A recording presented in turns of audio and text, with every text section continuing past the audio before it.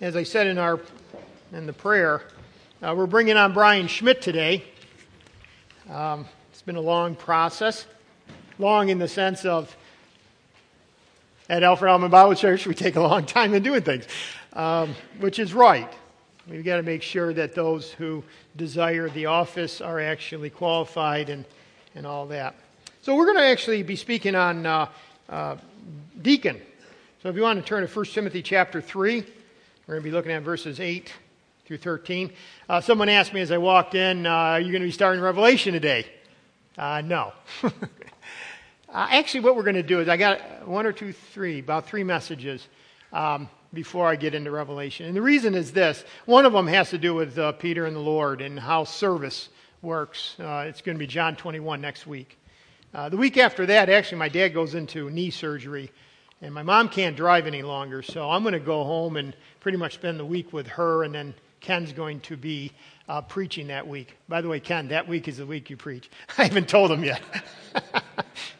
Then we're going to come back for a couple weeks and look at Ephesians 4. And there's a reason for it. Because Ephesians 4 tells us what a church ought to be. Because as soon as you get into Revelation, you see Christ evaluating the 7 churches of the Revelation. And I thought before we get to the evaluation, let's look at what a church ought to be. So 2 or 3 weeks in Ephesians 4. And then Lord willing, well, if there's Christmas, we'll have to deal with Christmas. But, then Revelation chapter 1. I tell you what, you laugh, but you know what? You have this thing and then that thing, and then you have Christmas. You have all these different. I'm not going to talk about the beast of Revelation on December 25th. Okay, so we're going. So, anyways, let me read the passage for you that we're going to be looking at today. 1 Timothy chapter 3, verse 8. And again, this follows in the heels of. Verses 1 to 7, which is specifically talking about elders, okay? Chapter 3, verse 1, position of a bishop. Now we move to deacons, verse 8. Likewise, deacons must be reverent, not double-tongued, not given to much wine, not greedy for money, holding the mystery of the faith with a pure conscience. Let these also first be tested, then let them serve as deacons, being found blameless.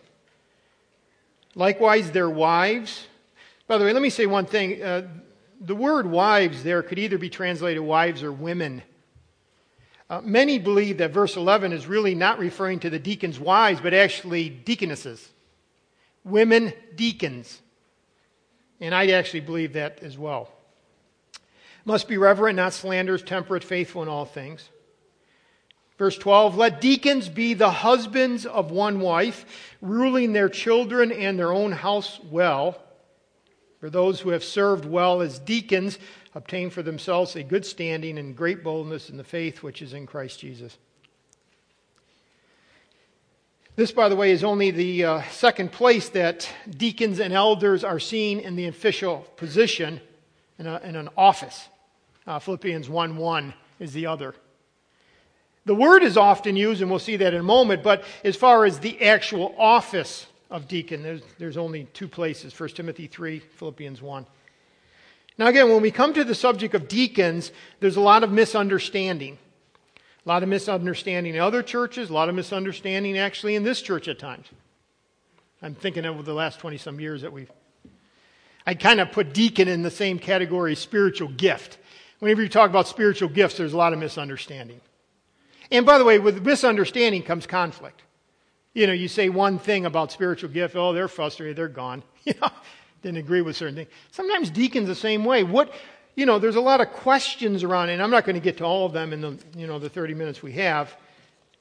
But, how is the word deacon used in the New Testament? We will look at that for a moment. Is there an office of deacon? Some would say yes, some would say no, because it doesn't appear often. What do they do?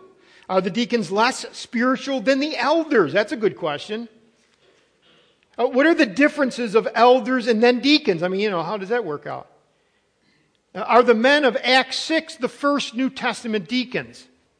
I often hear that. I don't think so. Because of how the 7 in Acts 6 played out. Again, are the women of verse 11 the deacons' wives, deacon helpers, or deaconesses? I would say they're either deacons helpers or deaconesses themselves. Well, who are the deacons of our church? That's a good question. Candy bar for anybody that can say all four. No. But who are the deacons of our church? Well, it's Will Schmidt, Ron Godown, Dale Vance, and Steve Crandall. I should have them stand, but I won't. And we're bringing on Brian Schmidt. So those are the ones. Let me give you another question pertaining to deacons in general. Is it a high and holy calling? Yes. By the way, I ask that because you watch some churches and you hear about some churches and, how do they name their deacons? At the annual meeting, they nominate. How many are for Zechariah? Because we don't have any Zechariahs here. How many are for Zechariah? And if they get enough votes, now they're the deacon of that church for another year. That doesn't sound to me like a very high and holy calling. Do you? Does it to you? Just because he's nominated and has enough votes? That could be all politics. But it is a high and holy calling. That's why I said earlier, we've taken a lot of time, with every one of our deacons. If the deacon doesn't do what they're supposed to do, it will hurt the church. Because they are a model of what a Christian ought to be. So, last question, is it the same as elders but for the physical? In other words, I hear sometimes, the elders are supposed to take care of the spiritual and the deacons the physical. And I'm going to say categorically to you, no. That is not the way you define a deacon. In fact, I would say this, leadership itself is dangerous. By the way, I'm preaching this message for a number of reasons. One, I want you to know what Brian ought to be and the deacons. Two, there's young men, there's older men, there's really older men here. And we should live up to this as well. It's not just saying deacon, this is what a man should be. But again, I also preach for a third reason. Maybe for some of you, God is literally, and you should consider and ask God if perhaps you ought to be a deacon. In fact, you might even have been a deacon and God's knocking on your heart. That's great too. So again, it's a high and holy calling. It's dangerous because when you get in leadership, it's just easier to have conflict. It's easier Satan's got a bullseye on your head, right? Let's face it. If one of these days one of us, has to stand up in the pulpit, or they say it about me, or one of, the elders, or one of the deacons that, so-and-so, and this is their sin, and they no longer can be a deacon, be an elder, do you think that's going to affect our church? Absolutely. So you got to, I'm bringing out who are the elders, who are the deacons. You pray, know the high standard, and know that leadership is dangerous. Dangerous because it's a high calling, and if you don't hold to it, and if you don't depend on God, Satan will trip you up. One guy said this about deacons. He said, among Bible-believing churches, two extremes continually threaten the New Testament diaconate. The first is to make deacons the power brokers and rulers of the church. In many churches, deacons form the chief executive board, and you probably know of some churches. This practice blatantly ignores all New Testament facts about deacons and completely distorts the New Testament diaconate. Now, do you see how that's really severe? I'm not talking the statement. I'm saying if you take the position in the office and say this is what you're supposed to do and it's not scriptural, that's damaging to the church. The other extreme demeans deacons to nearly janitorial status. But the New Testament diaconate was never intended to be a building maintenance committee. If the congregation owns a building, form a building maintenance committee. The people on that committee do not need to meet God's qualifications of deaconship, nor do they need to be publicly examined and approved so that they might be able to clean a toilet. I added that last part. If you need a deacon on the committee to facilitate good church management and communication, that is acceptable, but do not allow the diaconate to lose its primary focus, which inevitably happens when it assumes sole responsibility for the church building. We must not forget that the real treasures of the church are its fill in the blank. People. Not its pews, not its buildings. Yet so often the needy are left unattended and the church building receives priority, attention both in time and in funds. I think that's distressing to God. By the way, I think if you look here, sometimes I've fallen into this, and we have led in this direction. And by the way, I'm reading this not as a condemnation, just to say, you know what, maybe we have to rethink. What is a deacon? I mean, think about it. It's a high unholy calling. There's actually found in Scripture, this is what you have to be. Is it just to take care of the building? So again, we want to think about this. In fact, I'll probably mention a little bit more about it when we get into Ephesians chapter 4. But I would say this, when it's all said and done, and let me just give you the punchline at the end. When it's all said and done, I believe that the deacons, though they may have part in dealing with the physical aspect of the building, I'm not saying that's wrong, need to be connected to the real treasure of the church, and that's its people. That really, it ends up being this, that it's not just the elders, but it's also the deacons. Maybe the elders have the spiritual aspect. You could play it out this way. Let's say I'm counseling a couple spiritually, but we find that there's also financial issues. Because of the financial issues, they are really over their head. They need help. A deacon might be brought in to help with the treasure of the church, help them financially, and we do. But do you see how that's a spiritual issue as well? And that's, by the way, a very delicate issue. I do think, though, it's Acts 6 where it talks about the apostles and they say we need to spend time in the Word and prayer, and they chose the 7. Do you remember that? I'm not going to turn there, only to say this. They're not the forerunners of New Testament deacons, but I do believe that is a good example of what God cares about. God cares about people.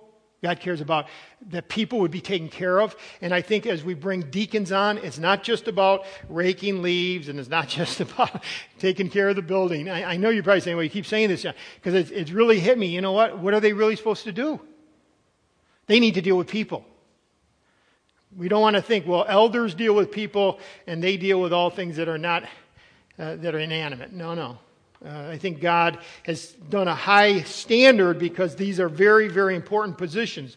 The office of deacon. So let's look at it. Likewise, deacons. Now, as soon as you see deacons in verse 8, you have to say, well, there's the other side, the elders. Let me just give you one verse or one set of verses, because you have the deacons are the model servants. Because that's what the word diakonos means, servant. You also have this other office. There's two offices, deacons and elders, right? Overseers. If you go to Acts 20, verse 17, you don't have to turn there, but Acts 17 says that from Miletus he sent to Ephesus and called for the elders. Now I'm just going to just give you a glimpse of what the elders, because you need to see the elders, then you can see what the deacon is supposed to do. This is Paul calling for the elders. That word is presbyteros. We get presbytery of the church. Go down to verse 28. Therefore, take heed to yourself, talking to the elders, and to all the flock among which the Holy Spirit has made you overseers, to shepherd the church of God, which he purchased with his own blood. So here you see the overseer, 3 different words. You see elder, overseer, shepherd. All 3 words refer to the same person. In fact, you say, well, what's the difference? Why does he use elder sometimes overseer, sometimes pastor? Elder really is more of a Jewish flavor. You see it all the way back in the Old Testament. It really refers to his character, his spiritual maturity. When you see the word elder, he's saying they were spiritually mature men. When you see the word overseer or bishop, it's more of not who he is, but what he does. What does he do? He oversees. The elders, what do? They oversee. What do you mean? Rule. That's the word. Okay? They oversee. And shepherd. They oversee the whole and they shepherd the individual, if you will. So, who he is, what does he do? And again, that's one of the offices of the church. It's the duty of the overseer to be in charge of overseeing God's house, as it were. Right? Little flocks, little local churches. By the way, the one we have 6 elders, 6 overseers at this church. I say this often, but I want you to get this. I am equal, no greater power. Doesn't mean that if John wants it, John gets it. Just equal. And we are called to oversee this flock. I can't go down to Hillside Baptist Church and walk into their church and say, this is what you must do. Well, unless I can say it this way. guys, you're off track. This is what you must do, right?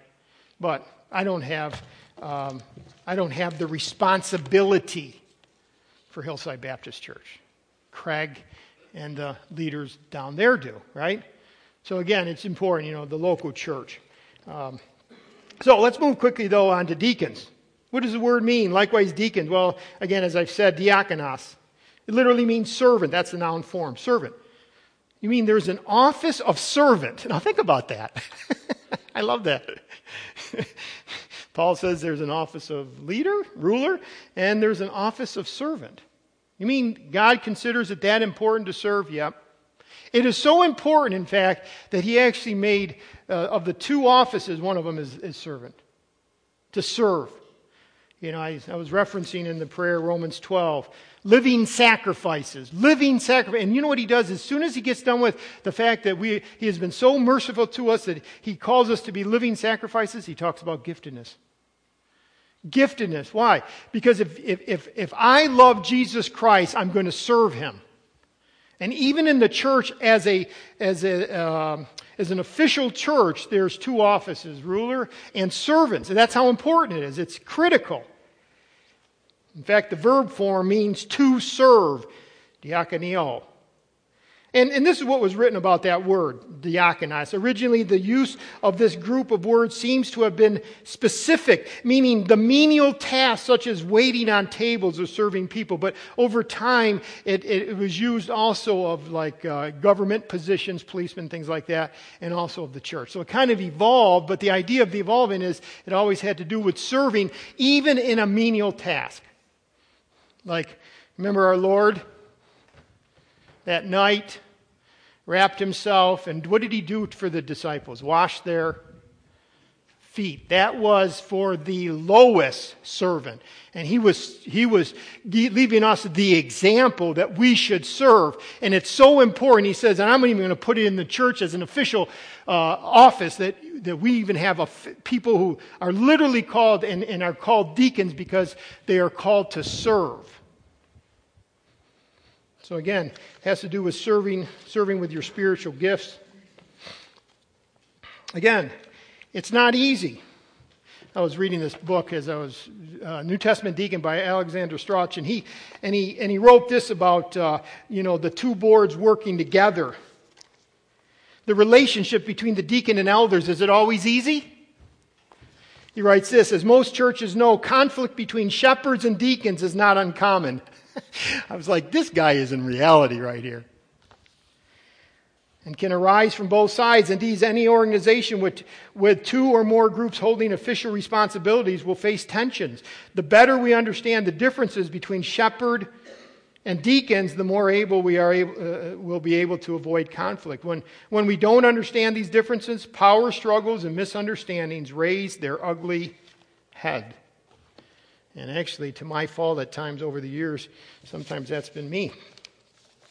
Understanding the position, right? Now again, you say, well, are they really that important? Yes. And are they really two offices? Yes. Look at the first word in verse 8, likewise. Because he's carrying over from verses 1 to 7. He's just talked about the elders, the bishops. And then he says, likewise, just like this, the elders is an office, so are the deacons. It's that important. He's raised the level. In fact, as Chuck Swindoll says, both positions are highly significant and respectable. Yes, both are offices of the church. Well, let's break it down. The profile of a true servant, a profile. And now we just get into the specifics, each one. Now again, these qualities are essential, not optional. They're not optional. It's not like, I hope that this is what Brian Schmidt is. No, notice what it says. Likewise, deacons must be. See, those are essential. The qualities must be met. Now, let's stop real quick here. Perfectly? No, if I say perfectly, then every one of us that are in the office should just get out, right? We're not talking perfect here. But we are talking consistent. Do you get the difference? Not perfect, consistent, and, let me give you one other, and progressing. Because we all can progress, right? I mean, that's sanctification. So not perfect, but consistent and progressing. None of us have arrived. Have any of you arrived in humility? Have any of you arrived in gentleness? Have any of you arrived in reverence? Have any of you arrived in godliness? No, again, no. It's not perfect, but it's consistent and progressing. In other words, you're on the pursuit of God. Someone should write a book. So again, that's how these need to be, and they need to be upheld. I like that there was a letter to a young elder named Neopatian, and it was dated back in the 4th century. So now we're talking 1,600 years ago, 394 AD. And this letter, Jerome rebuked the churches of his day for their hypocrisy and showing more concern for the appearance of their church buildings than the careful selection of their church leaders. And I thought, nothing's new under the sun. So many churches, they put more emphasis on the building than who is seeking to be called to lead. He said this, quote, many build churches nowadays with their walls and pillars of glowing marble, their ceiling glittering with gold, their altars studded with jewels, yet to the choice of Christ's ministers no heed is paid, end quote. No, we want to make sure that we hold to the high standard. Or as Paul talking to Timothy in 1 Timothy chapter 5, and now he was referring to elders, but it also applies to deacons. It says, do not lay hands on anyone hastily. And you're going to see that in just a few minutes. We're going to bring Brian up, and the elders are going to stand, and you're going to join with us, and we're going to lay hands on him. You know why we lay hands on him? Some would say this, oh, that's kind of mysterious. That's kind of spooky. No. What we're doing is identifying with him and confirming his calling in this area that he's being set apart to be a deacon. That's really what the hand. So again, identifying and saying, yes, we see what you have proclaimed that God is calling you to do. And so we are together saying that you have purity and integrity and you are part of this calling. Well, let's look at the first one. What does he have to be? What are the musts? He must be a man of dignity. It says reverent. King James says grave, or men worthy of respect, dignity, all those different ideas. It's interesting. Philippians 4 verse 8 says noble. Philippians 4:8 it says the things that we should, these things we should think about. And the way that word is translated in Philippians 4:8 is noble. He should be a noble man. Dignified. In other words, worthy of respect and honor. In fact, the root word of this word reverent literally means to revere. Okay? Revere.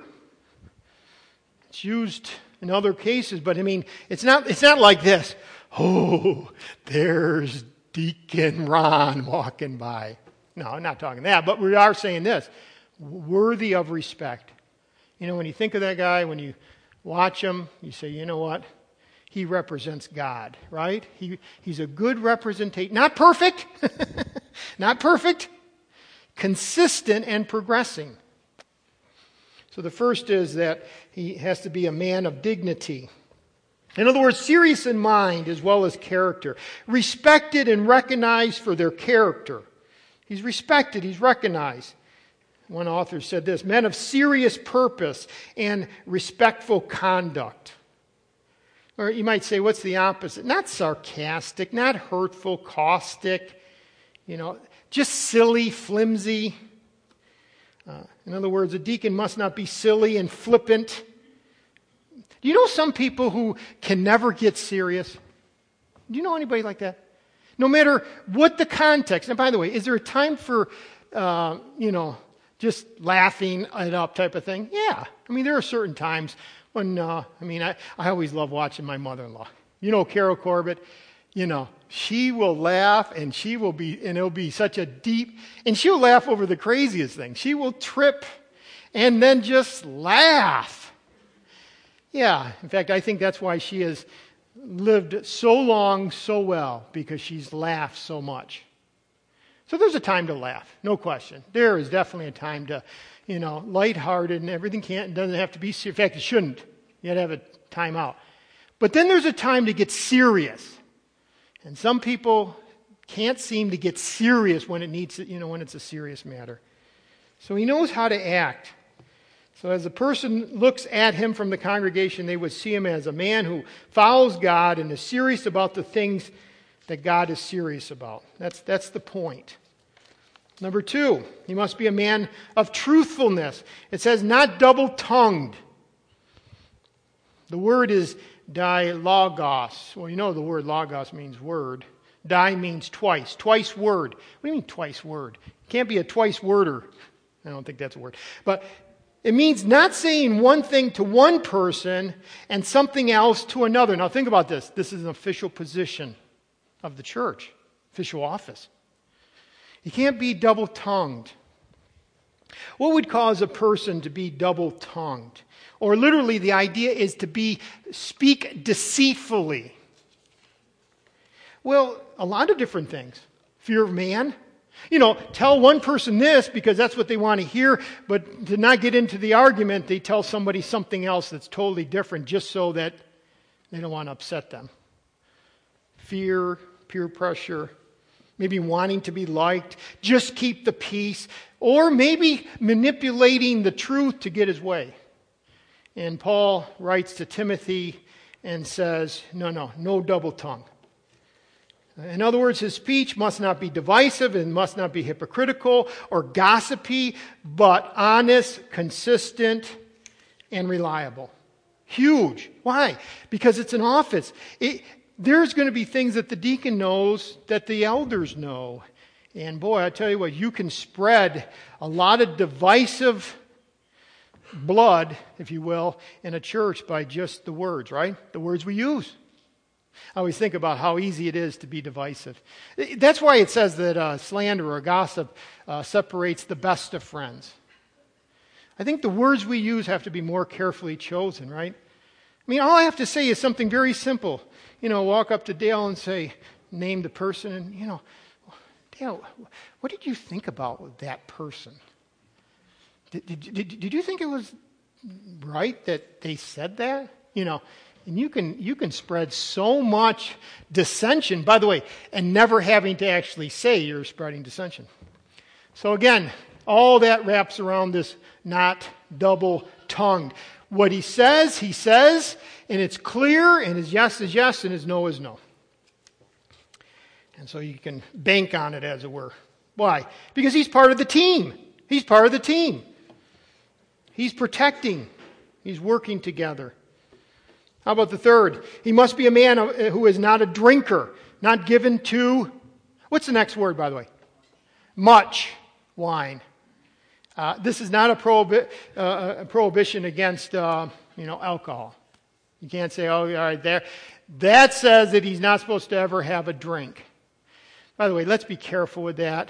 The wine of the New Testament is totally different than the vodka of today as far as its intensity. But again, if a person sat down and had a glass of wine, with a steak, that's a different issue. All right? That's not much wine. Not much. I personally don't drink in public.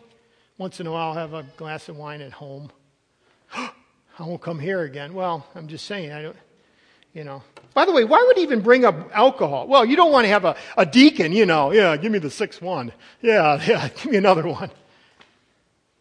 No, and by the way, what does alcohol do? It impairs judgment, self-control, it impairs thinking. It also causes sensuality. They'll do things, right? No, you don't want to have, not given to much wine. You know what? That actually frustrates me. I would rather him say no alcohol, period. That's easy. And for the elders. but it really doesn't. I don't think you can prove that. And you know why it doesn't in Scripture? Because in the New Testament, God has given us His Spirit. And His Spirit is controlled, right? In fact, even in Ephesians 5:18 it says, don't be, given to wine, which is in excess, but what? Be filled with the... And so what is the word filled? It means to be controlled. Be controlled by the Spirit. Don't be controlled by any other thing. Not just wine, any other thing. And then fourth, he is free from the love of money. Not greedy for money. Not covetous. By the way, it is true that the deacons, because it is helping, one of the primary, I believe, was helping the needy, the orphans, the widows. They held the money box. By the way, they didn't control the money box. They held the money box. But they held the money box. You don't want to have somebody that's, greedy and covetous holding the money box. By the way, that was Judas. It says of Judas in the Gospel of John, he was a thief and had the money box, and he used to take what was put in it. They're not going to miss these 10 denarii. So again, you want to have them honest as far as financially. And then number 5, he must be a man of conviction, holding the mystery of the faith with a pure conscience. Holding. That means grabbing a hold of. What do you mean, the faith? In other words, holding the mystery of the faith means that he has understanding and, catch this, conviction. Because when you hold something, you have conviction on it. He knows the Word of God. He's convicted by the Word of God, which obviously means he does the Word of God. You can't have a disconnect between, he can answer all the questions that Bob Baker gives in his ABF class on pride and humility. He can answer every one of them, but he doesn't live it. No. By the way, let me say that about ABF. We have 2 wonderful ABFs, and yet it breaks my heart sometimes because I look around and I think, how many more people could be benefiting from the downstairs pride and humility and the upstairs answers in Genesis, and yet they're not even here. And yet we have men who are prepared all week to give the message, and you could grow, and isn't it sad that many people are not here? Like today's pride and humility, it was excellent. But you got to be there. You want to get the blessing, you got to be there. A deacon, holding the mystery of the faith, he understands it. By the way, when he says mystery, over in Ephesians 3:4, it says the mystery of Christ. Now this is the mystery of the faith, but it also is the mystery of Christ, and that all kind of works together. What is the mystery of Christ? The fact that Jesus' death on the cross provided completely and satisfactorily for our sins, right? That Christ went to the cross not for his sins, but for ours. And that on the cross he paid the complete penalty for our sins. That's the mystery of Christ. And that those who would receive him and his sacrifice would be completely forgiven, placed into God's family, Spirit of God given to them.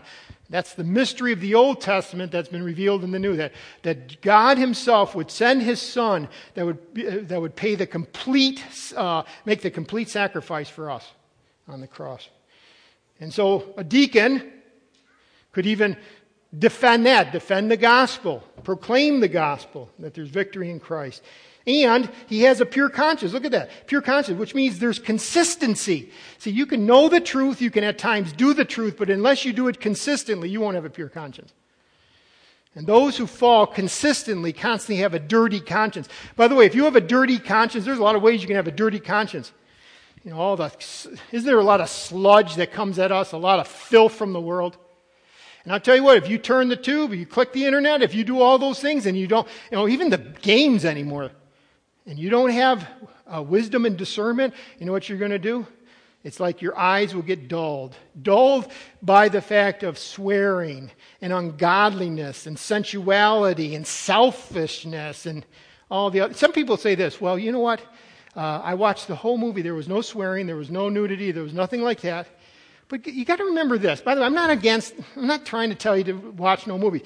But the question is this. How was God represented? Sometimes they'll say this. Well, he wasn't even mentioned.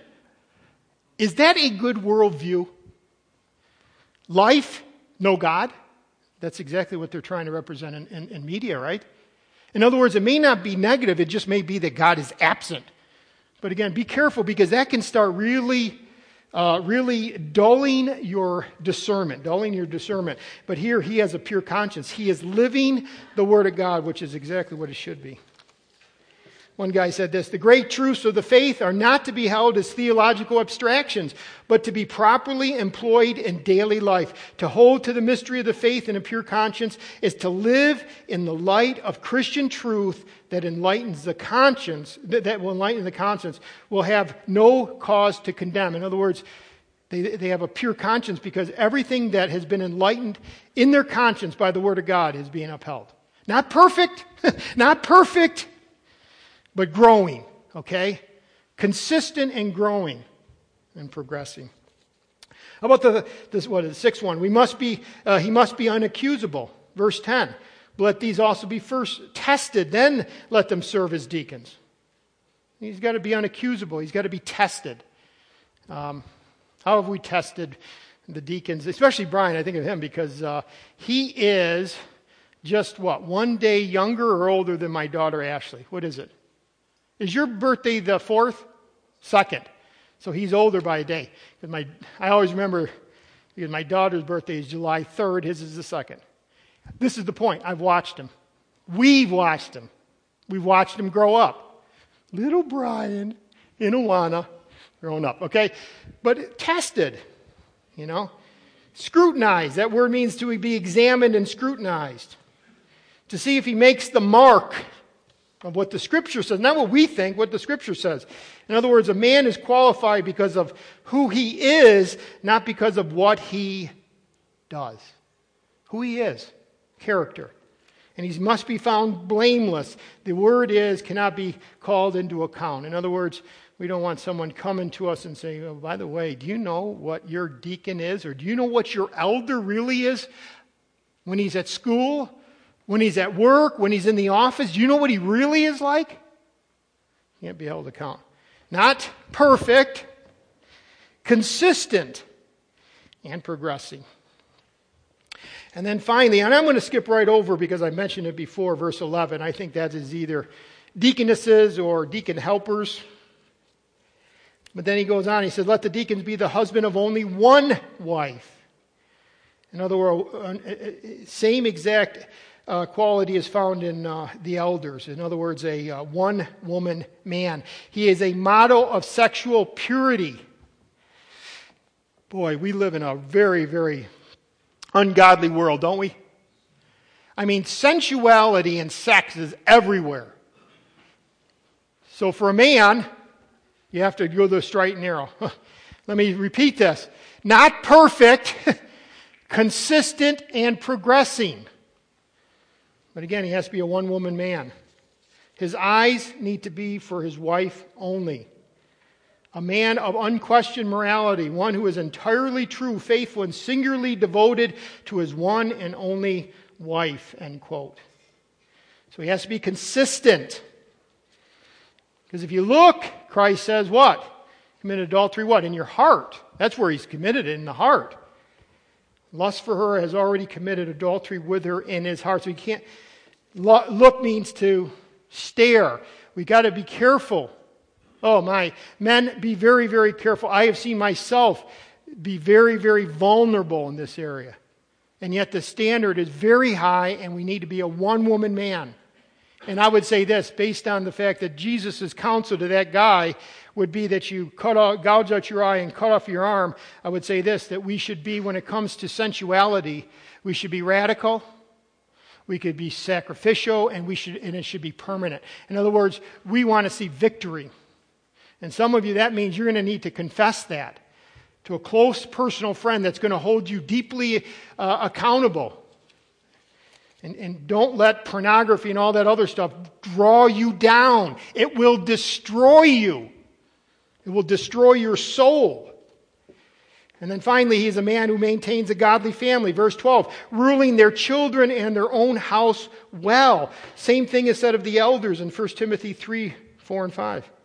So really, do you see how the elders, the requirements for an elder is very similar to the requirements of a deacon? Why? Because the deacon is a high and holy office. It's no light matter. We don't bring deacons on just to take care of a building. That might be part of it. But it's helping to take care of the people, the treasure of God, right? The people. So ruling their children, the word ruling means to preside over. Having authority over. By the way, it doesn't mean that a deacon has to have children. It means if they have children, they better be under control. Does that mean that children never go out of control? Does it mean that no. But when I always think of David Jeremiah. David Jeremiah apparently had a daughter that kind of went south for a long time, literally. And, drug scene, that whole thing. He, I think, went to, the story, if I remember correct, he went to the board of elders at his church. I believe it's board of elders. And if it's biblical, it's the board of elders. And I think he was going to step down. And you know what they told him? No, you do what you need to do with an erring child. And he did. He did the steps that they laid out. What do you do with an erring child? Finally, she came back. But the point was, he acted biblical even in the midst of when she was walking away. I see parents who are really solid theologically, but when their kids go like this, they make all kinds of excuses. No. Act biblical even when they're away towards them. So that's what he's supposed to do.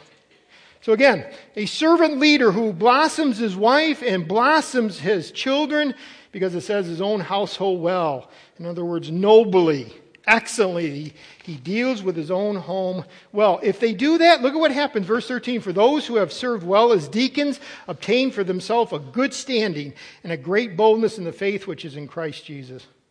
I don't believe he's ending by talking about the bema seat, the judgment seat when they stand before Christ. I believe what they're saying here is if they act this way, they will be highly respected, highly honored by men, and even, if you will, exalted by God, because does God exalt the humble? And so a deacon who serves well will get those things, okay? Obtain for themselves a good standing, what? A good standing amongst the congregation and great boldness. The boldness there is confidence. The idea is this: as you walk with Jesus, as you walk with God, you even get greater confidence and boldness to do the things that God calls you to do. What is the same proverb? The righteous are as bold as a lion. You want to have boldness in your life? I'll tell you how you have boldness. Walk with Jesus. Because if you don't walk with Jesus, you know what you're always doing? You're walking down the street. I wonder if they saw this. I wonder if they know that about me. I wonder. You can't have boldness. You can't have confidence. But if you walk with Jesus, then you can have boldness and confidence. And God even, I believe, calls you to even greater things. By the way, not deacon to elder. That's not the point. The point is that you will see God work greatly and greater even in your life because you have walked consistent. Some people don't. You know, if you don't want to walk with Jesus, you're going to not have confidence. In fact, do you ever do this? You're talking to somebody and you're thinking in the back of your mind, well, I'm giving them good counsel. I wish I could keep it myself. You ever done? I've done that. It is so refreshing to walk with Jesus that you can lay out Scripture, not in a proud way, but in a humble way and say, you know what, you can do this. And then even if you don't say it, you're thinking to yourself, listen, I'm going to be on your side because I know that God has worked in my life in this area. And you can proclaim truth boldly because you've seen Christ work in you. And you're just passing on. As one said, one beggar to another beggar. That's how it is, right? We're fellow strugglers. If you have, whatever you have because of God, let's face it, it's because of God, right? But don't you want to be excited about that? Yeah, let me pass the baton to you. And you know what? Because you're standing on my shoulders, you're going to even go farther. And I'm just so thankful that God even let me have a little piece of service to you, right? Because that's why they're called deacons, because they're called to serve. So again, we're thankful for our deacons that we have. And Brian, come on up with the elders because now we're going to bring on one more, which is a real praise.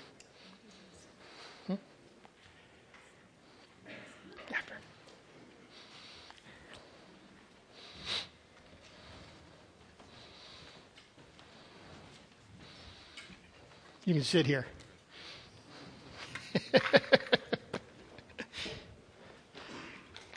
Again, we have a whole process for deacons. It's everything from making sure they are being called and not feeling guilty. And actually, let me just say this. Brian actually came to me before it was on any of our radars and said, I think God has called me to do this. And then there's just a whole process making sure he consistently, 1 Timothy 3, checking with Kate, his wife, You see this in Brian? This is what we see, as far as the good and all that. So just so you know, there's an extensive process that's been going on for about 2 years? No, probably 6 months, 8 months, whatever. So is there anything that you'd like to say? Okay. Okay, so why don't we gather around, and Billy, if you'd close us. Father, I just thank you for how you work in our lives, not only bringing us to salvation, but also placing us in your family, and then giving us the great privilege of serving. And we thank you for Brian, for calling him to this. And we, again, pray for protection on him and Kate. We just ask that you would protect him spiritually, physically, emotionally, just that he'd be able to fulfill the calling on his life.